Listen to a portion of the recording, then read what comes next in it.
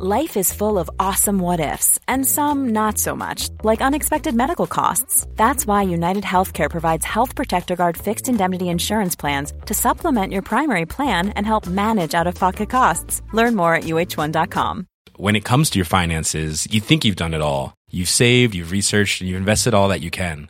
Now it's time to take those investments to the next level by using the brand behind every great investor, Yahoo Finance. As America's #1 finance destination, Yahoo Finance has everything you need, whether you're a seasoned trader or just dipping your toes into the market.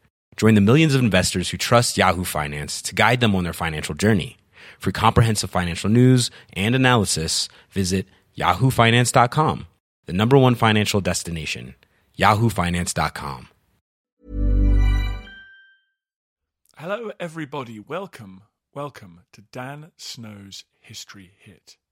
Once a week, we dig back into the archive and we find an old episode from years ago that most of you won't have heard, and we hope you might enjoy. This is an interview I did with Sue Black. She's a British computer scientist, an academic, entrepreneur, all sorts of amazing things. And she's instrumental in having saved Bletchley Park, the site of Second World War code breaking that you all know about, where Enigma was broken by people like Alan Turing, among others.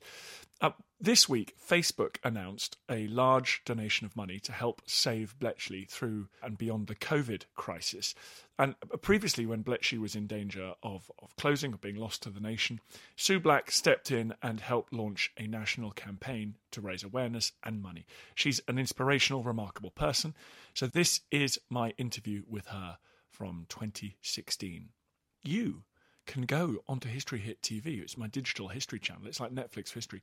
And watch several documentaries on there about Bletchley Park. We got people that served there. We got tours around there. We got a description of the Enigma machine and the primitive bomb, proto-computer that helped break the German codes. That's all there on History Hit TV. They're some of the most popular documentaries we've ever made on there, actually. So please go and check that out. If you use the code 1066, 1066, you can get a month for free and then 3 months for just £1, euro or dollar for each of those first 3 months. So go and check that out after listening to Sue Black.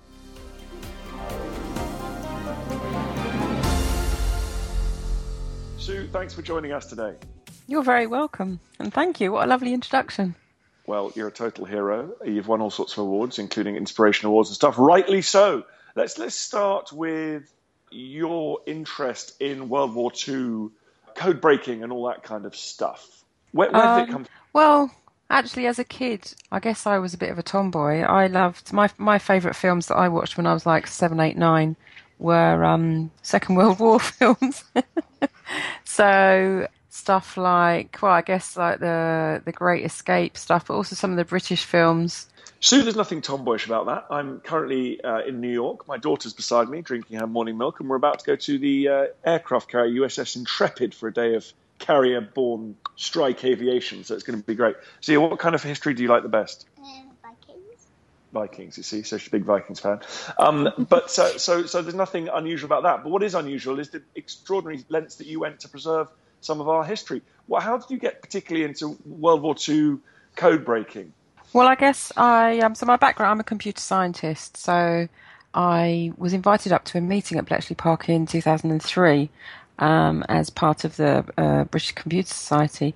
And I went to the meeting, and at that time, I think all I knew about Bletchley Park was that code breaking happened there, and in my mind, I think it was like maybe 50 old blokes kind of sitting around wearing tweed jackets and smoking pipes whilst sort of doing a bit of code breaking and doing the Times crossword on the side was kind of that's just what I had in my head about Bletchley Park. I don't know where that came from. And so I went to a meeting there, and after the meeting I went for a walk round, and I walked into one of the blocks there and saw these guys who it turned out were rebuilding Turing's bomb machine, and they were about halfway through rebuilding that. So I had a chat with them and found out all about that, but also found out that more than 10,000 people worked at Bletchley Park during World War II, and also that more than half of them were women. So being a woman in computing myself, I got very excited about the fact that there were more than 5,000 women working there, and I'd never heard about it at all.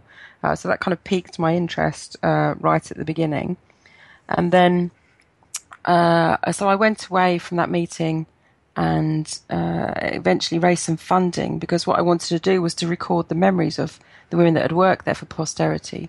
So I went away and managed to raise some funding to run a project called the Women of Station X Project, which was an oral history project.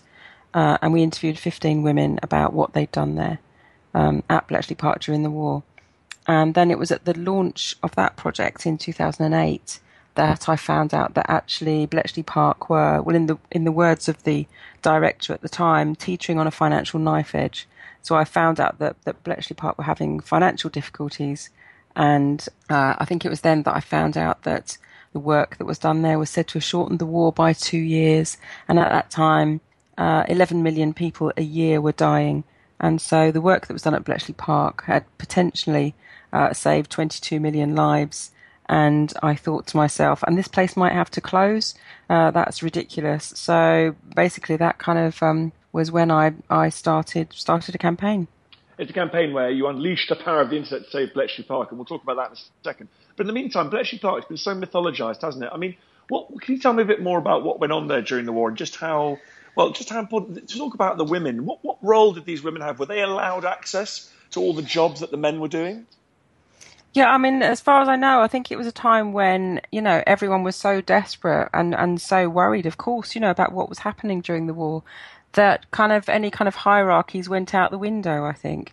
So, some of the women were code breakers. For example, Mavis Beatty was 19 when she worked there, and she ended up being one of the major code breakers. She worked out what was happening around the Battle of Cape Matapan, and I think, that was one of the major naval victories of World War II that we kind of got wind of because of Mavis's code breaking. So more than 5,000 women doing all sorts of jobs. Most of them, I think, between the ages of 18 and 25. So young women too. And some of them straight from school or coming from university, and doing all sorts of jobs all around the site. But lots of them were operating the machinery, basically like the bomb machines which industrialised the code-breaking process. So many of the women were operating the bomb machines. So young people, men and women, both sexes, it must have been so exciting, such an incredible place to work. You were doing something incredibly important, and you were free from parental control and the sort of pre-war conservatism. I mean, when you've done these oral histories, do you get a sense of what it was like to work there? Yeah, well, absolutely. I mean, I think, there were some things that were probably very good and some things that were very bad in terms of, kind of being a young person away from home for the first time. So sort of on the bad side, I guess, was, because no one was allowed to talk about what they were doing. Everyone had to sign the Official Secrets Act the first time they arrived there. And we had some of the veterans talking about the fact that when they went in and had to sign the Official Secrets Act, there'd be a soldier with a gun in his hand, and it was made very clear to them that if they said anything, they'd be shot. So, that's probably quite scary if you're an 18-year-old girl away from home for the first time. And also the fact that they couldn't talk about anything during the whole time that they were there. So, just imagine going to work, doing your work, 8-hour shifts around the clock. So working for 8 hours, not being able to talk to anybody about what you're doing at all, apart from kind of receiving instructions on what to do.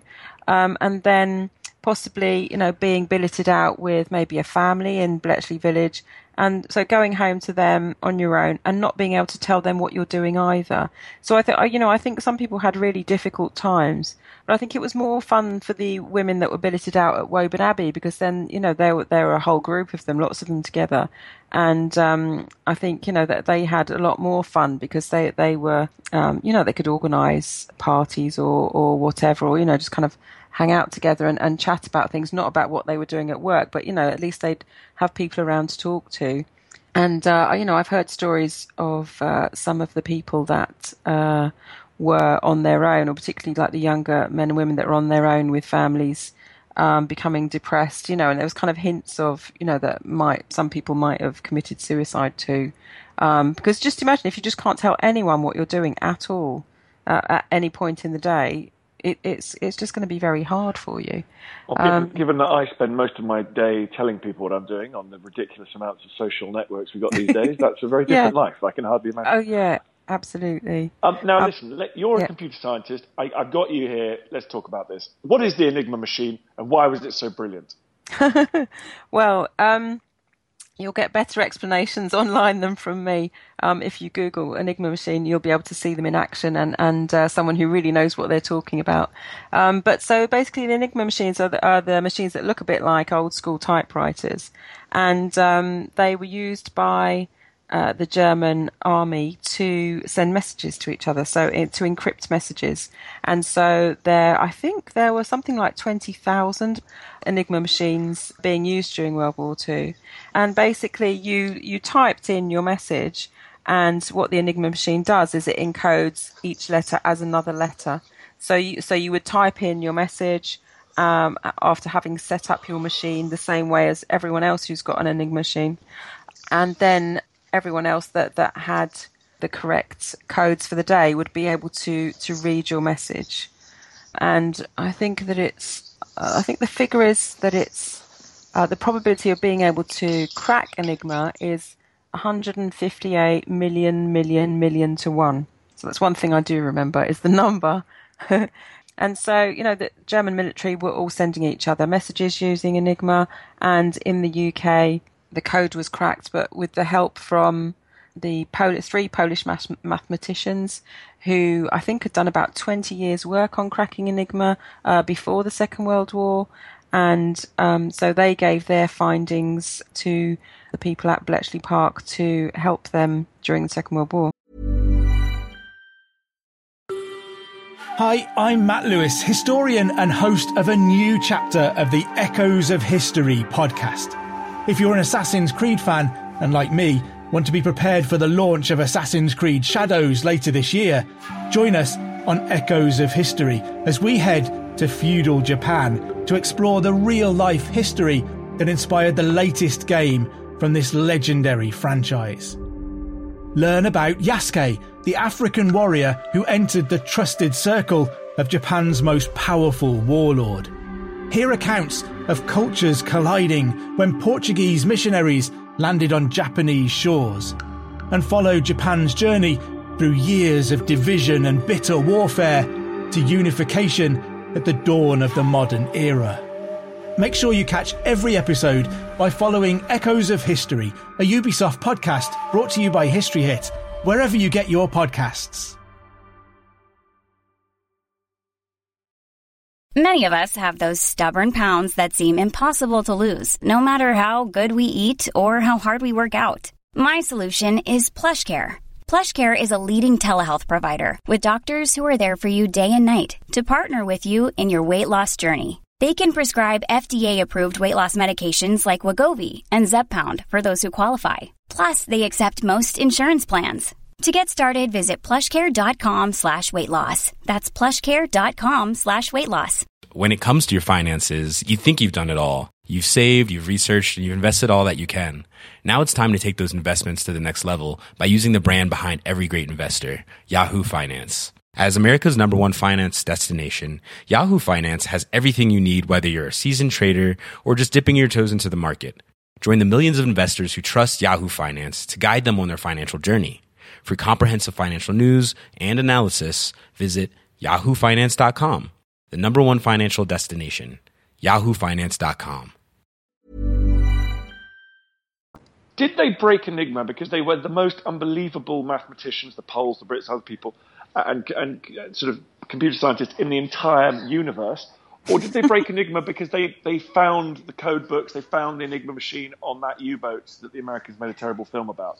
But so did they crack Enigma, or did they just luckily sort of get the hang of it thanks to captured stuff? So they, as far as I can remember, they cracked Enigma based on the work done by the Poles.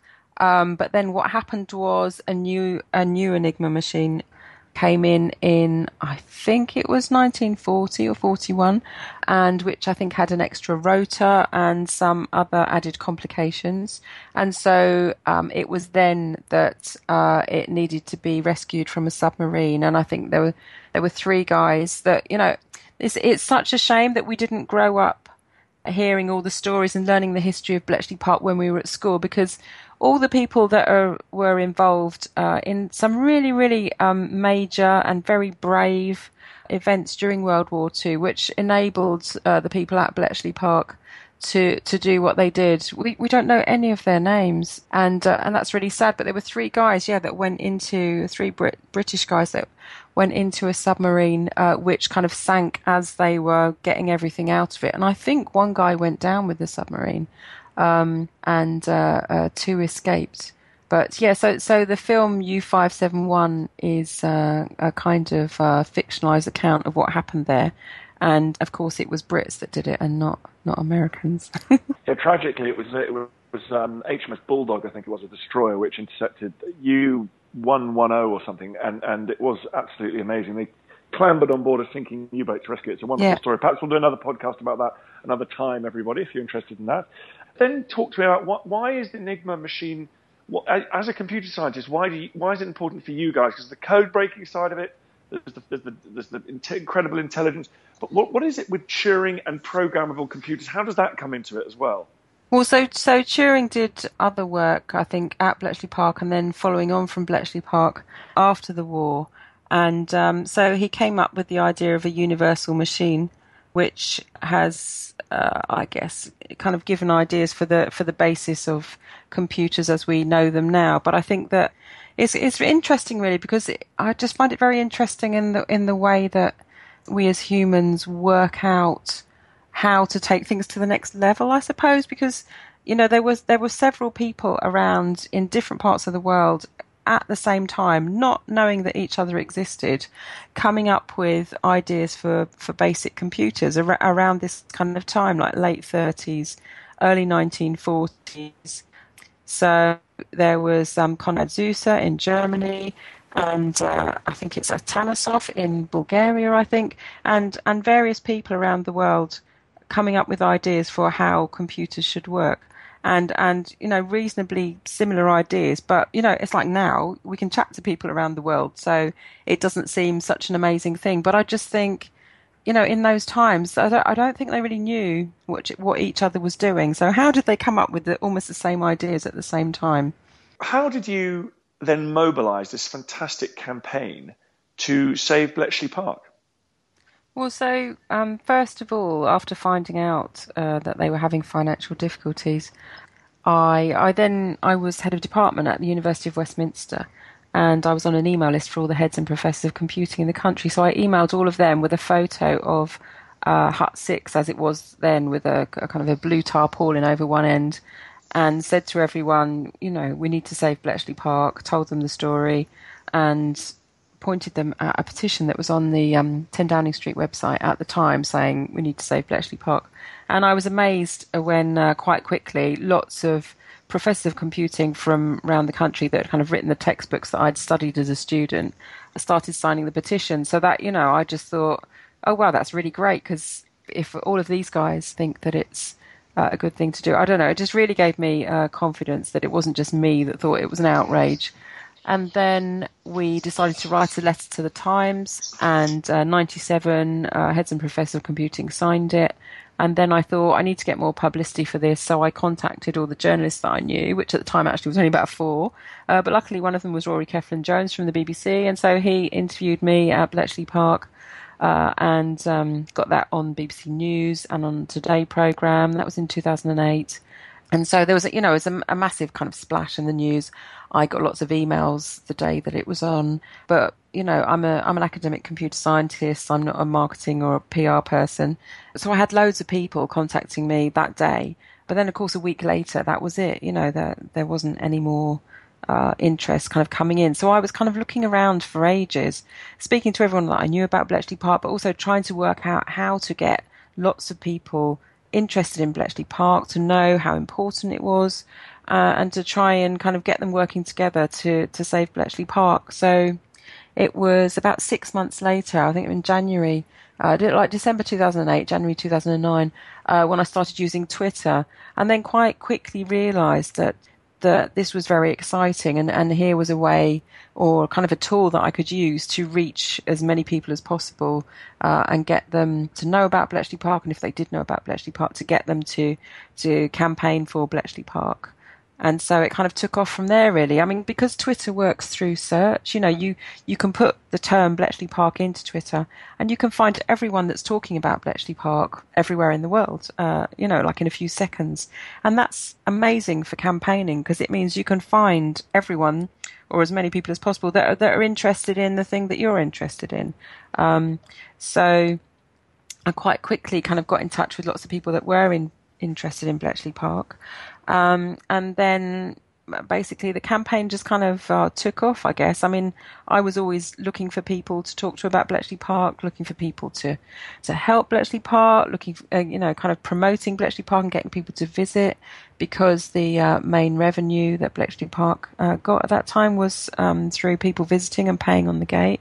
So we needed to get visitor numbers up. We needed to increase people's awareness of Bletchley Park. And we needed to help people to know how important it was in our winning of World War II, and just such a kind of fundamental place in our history that was written out of history, really. But I mean, because it had to be kept secret.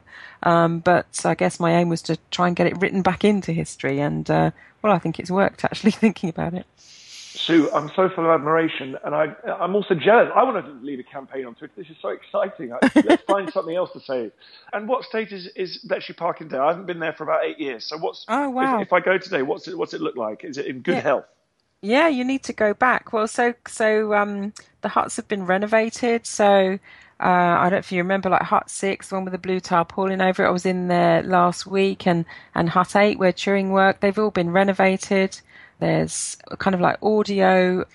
I don't know what the technical term for, like the museum term for it is, but when you walk into the huts, there's audio playing of, like someone having a conversation, a 1940s type conversation, and like the typing on the typewriter, and it's very kind of evocative. You walk in and just kind of people, you can't see people, but you can hear them talking, and obviously stuff that's kind of related to what actually happens in those huts.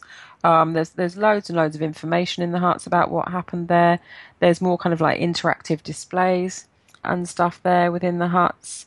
The Mansion House was having terrible problems with their roof. So one of the first things to get fixed actually was the Mansion House roof, because it was leaking. And I think it had 100 different parts to the roof. So it was a very complicated thing to fix.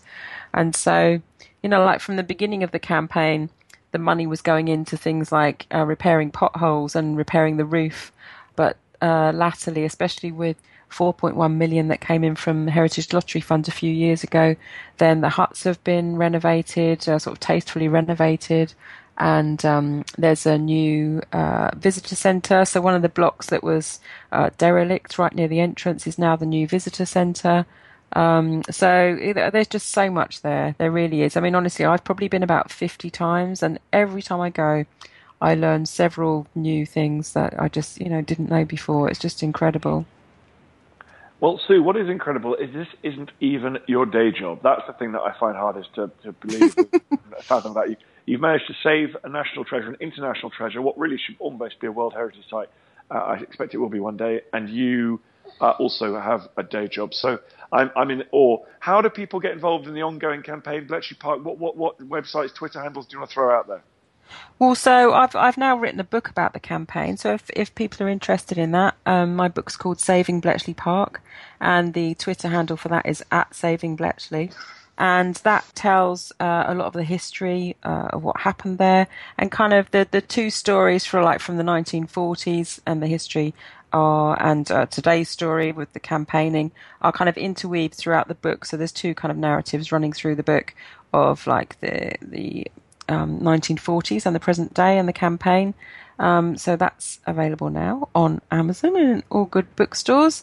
My Twitter ID is @Dr. Black, so I'd love to hear from anybody who's interested in Bletchley Park.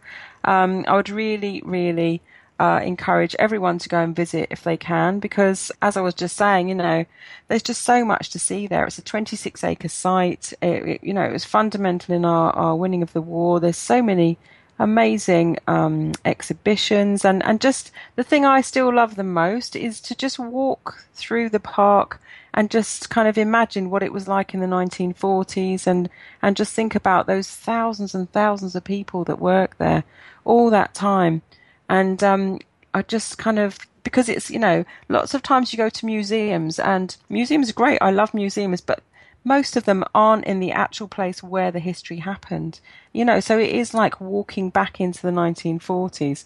And I just find that incredible. And the fact that there's the National Museum of Computing on site too. So anyone with any interest in computing, the National Museum of Computing is on site at Bletchley Park, and that's incredible because that takes you a walk through the whole history of computing too. So there's just so much there. Sue and History Hit, thank you very much. Thank you.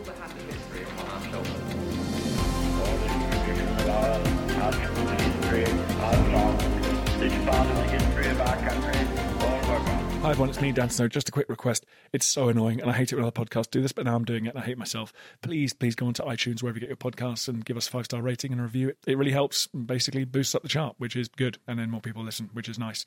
So if you could do that, I'd be very grateful. I understand if you don't want to subscribe to my TV channel. I understand if you don't buy my calendar, but this is free. Come on, do me a favour. Thanks. Planning for your next trip? Elevate your travel style with Quince. Quince has all the jet-setting essentials you'll want for your next getaway, like European linen, premium luggage options, buttery soft Italian leather bags, and so much more. And it's all priced at 50 to 80% less than similar brands. Plus, Quince only works with factories that use safe and ethical manufacturing practices. Pack your bags with high-quality essentials you'll be wearing for vacations to come with Quince. Go to quince.com/trip for free shipping and 365-day returns. When it comes to your finances, you think you've done it all. You've saved, you've researched, and you've invested all that you can. Now it's time to take those investments to the next level by using the brand behind every great investor, Yahoo Finance. As America's #1 finance destination, Yahoo Finance has everything you need, whether you're a seasoned trader or just dipping your toes into the market. Join the millions of investors who trust Yahoo Finance to guide them on their financial journey. For comprehensive financial news and analysis, visit yahoofinance.com. The #1 financial destination, yahoofinance.com. Thank you for listening to this episode of Dan Snow's History Hit. Please follow this show wherever you get your podcasts. It really helps us, and you'll be doing us a big favour. Don't forget, you can also listen to all of these podcasts ad-free and watch hundreds of TV documentaries when you subscribe at historyhit.com/subscribe. As a special gift, you can also get your first 3 months for just £1 a month when you use code DANSNOW at checkout.